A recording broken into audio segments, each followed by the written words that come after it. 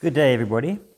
I welcome you to another weekly installment of our Bible study, and wherever you are listening to this, I pray that God will bless you. We are going to be finishing off the story of Esther today and on Sunday. So if you have a Bible and you want to follow with, take out the Bible and turn to the book of Esther. And while you are doing that, I'm going to just offer a short word of prayer for us. Lord Jesus, we pray that as we read your scriptures today and as we contemplate your work in our lives and your work in the story of Esther, we pray, Lord God, that we would be filled with hope and encouragement. And Lord God, just to remember, Lord, that you are at work in the background, despite sometimes the world seeming upside down, that you have the power, and you've done it before where you've turned the tables. And we thank you, Lord Jesus, that you are the greatest example of this, that you died, but you rose again, defeating death and conquering sin for us. In Jesus' name we pray. Amen. So I'm going to dive into chapter 10 of Esther because it's such a short chapter, just 3 verses. And then I'm going to reflect a little bit on chapter 9 also. But obviously I don't want to spoil too much for Sunday. So we'll throw out some thoughts and questions, and hopefully we can wrestle with the text today. So chapter 10 says this: King Xerxes imposed tribute throughout his empire, even to the distant coastlands. His great achievements and the full account of the greatness of Mordecai, whom the king had promoted, are recorded in the book of the history of the kings of Media and Persia. Mordecai the Jew became the prime minister with authority next to that of King Xerxes himself. He was very great among the Jews, who held him in high esteem, because he worked for the good of his people and was a friend at the royal court for all of them. So there's a lot of things that have come out of the story of Esther for us, and today, as we wrap this up, we look at a few others. Just a quick comment before I go back into chapter 9, and that is that as I was reading this verse 3, Mordecai the Jew became the prime minister with authority next to that of King Xerxes himself. It reminded me of the story of Joseph. And I think we haven't got time to go into that whole story again, but we remember that from his very humble and disastrous beginnings, Joseph ended up being second in command of the whole of Egypt alongside Pharaoh himself. And this is where the story of Esther also ends, that Mordecai, the one who was at one point in sackcloth and ashes, is honored by God to the level of being the prime minister, equal authority or next to equal authority of King Xerxes himself. And so just glancing back at chapter 9, now this is a long chapter and we're not going to read it, but we encounter in chapter 9 the victory of the Jewish people over their enemies, as well as the start of the festival of Purim. Now, if you have a read of chapter 9, and I really would ask you to do that, not just for today, but also in preparation for Sunday, you would see that it's very violent. Now, for those of you who don't like violence, it's one of the things that we struggle with in the scriptures, because there are many, many parts that are violent, a lot of bloodshed. And one is left with this dilemma in chapter 9 of seeing how the Jewish people kill many of their enemies. Now, there's a debate that's been going on, I guess, for a long, long time with biblical commentators, and that is to argue whether the way chapter 9 is written is implying that the Jewish people were just defending themselves. So in other words, they weren't the aggressors, but were defending themselves, versus the Jewish people in their anger were looking for retribution, went and annihilated their enemies. So I'm going to ask you just to hold those two thoughts in mind as you read through this. But there is enough debate about it to cause, I think, sometimes quite heated conversation. let me just read to you verse 5. I'm reading from the New Living Translation, and then I think you'll get what I'm saying. So it says this, but the Jews went ahead on the appointed day. Remember, that was the day that was actually appointed for the Jews themselves to be annihilated. So they went ahead on that day and struck down their enemies with the sword. They killed and annihilated the enemies and did as they pleased with those who hated them. Now you see, if I'm just reading that to you now, totally without a context of what's gone on before, you could very easily assume that what's happened is the Jews have now been so angry they've gone out and got their revenge on Haman and Haman's people. Because it actually goes through the list of the 10 sons of Haman. It mentions, how the Jewish people throughout, not just Susa, but throughout the lands, get their revenge in a way, but also kill many, many people. Now, obviously, this leaves you and I with a question. And one of the questions we would ask is, well, yes, there was the Old Testament, and we're living in very different times. What would Jesus have said about this? And the first passage that comes to mind is Jesus' teaching in the Sermon on the Mount about loving enemies. Because certainly Haman was a huge enemy of the Jewish people, of Mordecai and Esther, and his descendants. Remember, he's descendant of Agag and the Amalekites. Their descendants were number one enemies of the Israelites. So let me read to you Matthew 5 from verse 43, and then we will try and weigh this up. Remember, Jesus says this to those folk who gathered on the mountainside. You have heard that the law of Moses says, love your neighbor and hate your enemy. But I say, love your enemies. Pray for those who persecute you. In that way you will be acting as true children of your Father in heaven. For he gives his sunlight to both evil and the good. He sends rain on the just and on the unjust too. If you love only those who love you, what good is that? Even corrupt tax collectors do that much.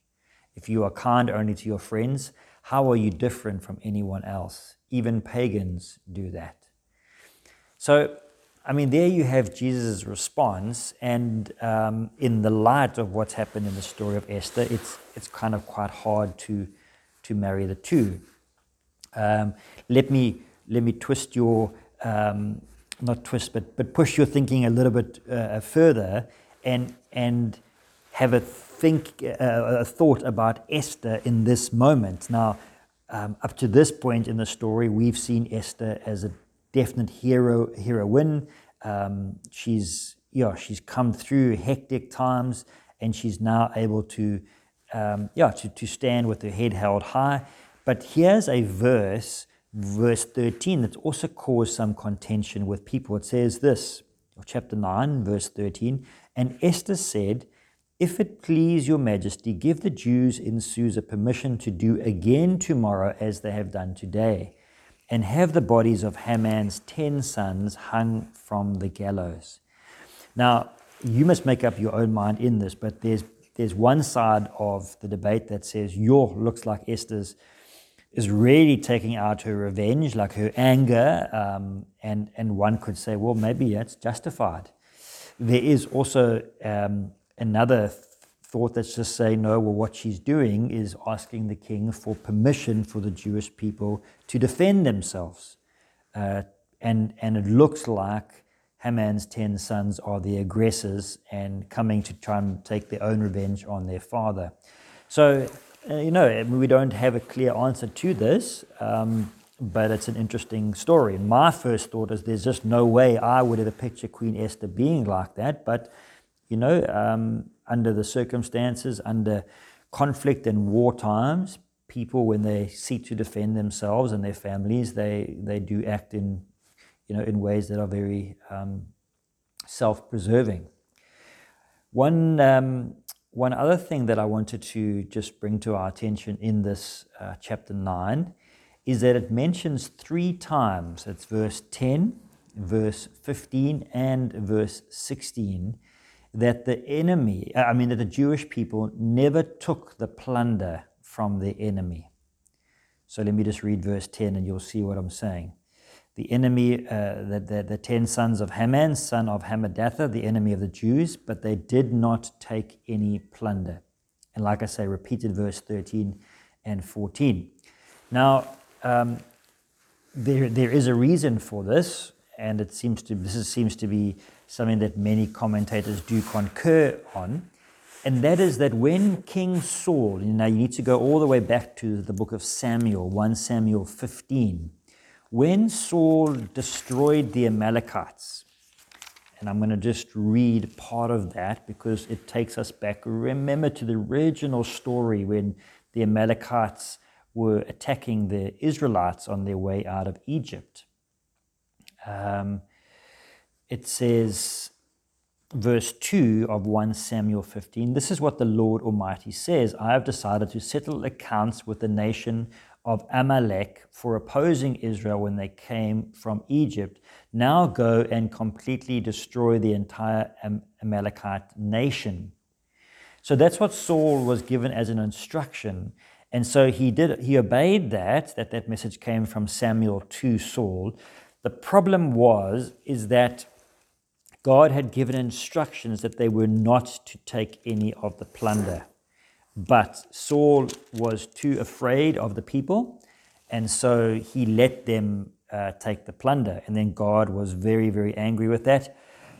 And then Samuel actually said to Saul, well, you've actually sinned against God now, and your sin of disobedience is as bad as the sin of rebellion and even witchcraft. So there is this strong understanding that the story of Esther makes it clear that when the Israelites were defending themselves or waging war against Haman's family, that they did not take the plunder because they wanted to almost right the wrongs of King Saul all those years before. Okay, friends, I'm posing a lot of questions. I hope that you are still with me. The other interesting thing is that in the second part of chapter 9, the Jews celebrate the Feast of Purim, which we've mentioned before. And obviously it's not a Christian festival, it's a Jewish festival, but it's a tradition that I think we could all learn from, and that is that the Jewish people celebrated the fact that God had delivered them. And also remember that the Passover was one of those festivals too, Pentecost. But this was held, Purim was held around about the 13th and 14th of March, or the Adar was the Jewish month, but March is the month as we know it now. And even today, you'll find that Jewish folks still celebrate the Feast of Purim. And they commemorate it normally by fasting on the 13th of the month. And then they would go to the synagogue and they hear the book of Esther read publicly. And what is interesting is that when the name of Haman is mentioned in the story, people cry out, may his name be cursed or may his name perish. Just part of retelling the story for the next generations. And then on the 14th day of the month, the Jews then go to the synagogue again and they reread the story of Esther for a second time, and then they pray. And then the story of Moses and the Amalekites from Exodus is also read. And then the celebrants go home and they have a festival holiday. They give gifts to each other. They eat special foods, and the celebration continues. Now, I think as Christians, we have similar festivals or similar reminders, one of them being Christmas, although we all know it's been sadly secularized in many ways. But we too can honor that tradition and trying to celebrate Christmas as well as Easter, Ascension, Pentecost, all the Christian connected holidays. We can celebrate them in the right way, and by also teaching our family and friends, the real reason for those holidays. I know it's very cliched, but at Christmas time, there's always these posts on social media or postcards going around that say, Jesus is the reason for the season. Now, and I know it's cliched, but that is something that as Christians we should always be remembering and trying our best to wade through all the secular attention that Christmas brings and reminding people that it's more than just Christmas trees and Santa Claus and presents and all that there is a reason for this Christian festival. Now, I know that I'm preaching to the choir and you are aware of that, but I just wanted to tie it in with the story of Purim. And then, friends, lastly, as we come to a close, I wanted to just speak about the power or the influence of godly leaders.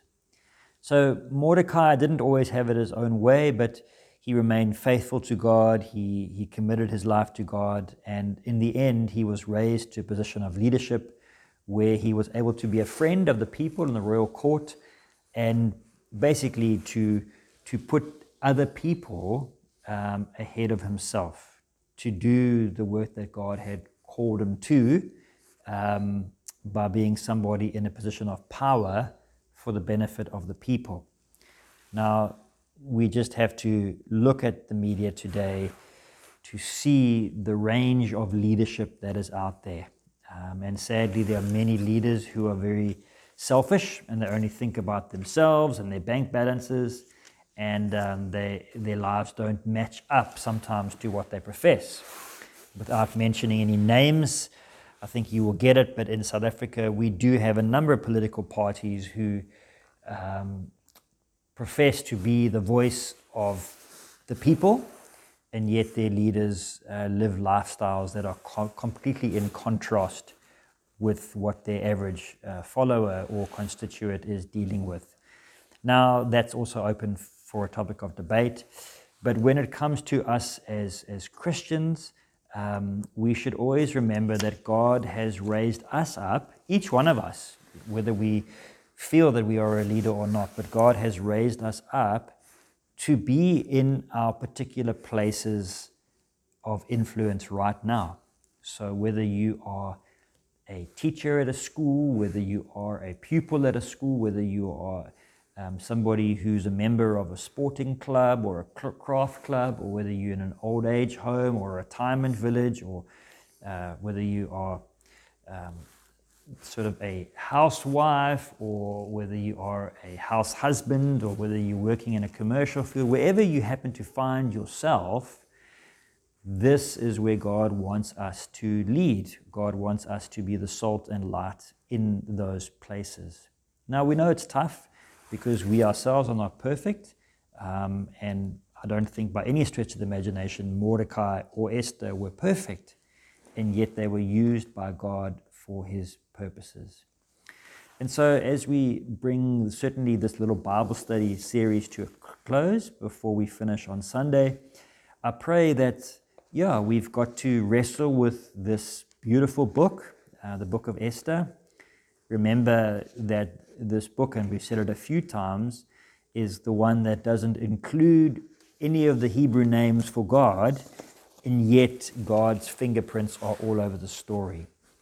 And that just kind of challenges me, that, just because someone speaks God's name doesn't mean that they live out His life and His purposes. And we've seen that the story of Esther is so remarkable in the fact that God has come through, and God's hand has been behind this entire story. God has answered prayers, and God has moved in ways that seemed impossible. And so God is definitely relevant and real in this story. And so in our lives too, we may have to encounter people who don't want to be preached to or have scripture verses quoted to them, but they are definitely in need of God and God's love and grace. And so how do we then minister to them in the midst of that situation? So friends, God bless you. I pray that we would wrestle with the scriptures. Yes, sometimes they leave us with a lot more questions than answers, but may we see God in them. I pray God would bless you and keep you, and may He make His face shine upon you and be gracious unto you. In Jesus' name, amen. Okay, friends, goodbye. Chat to you next week.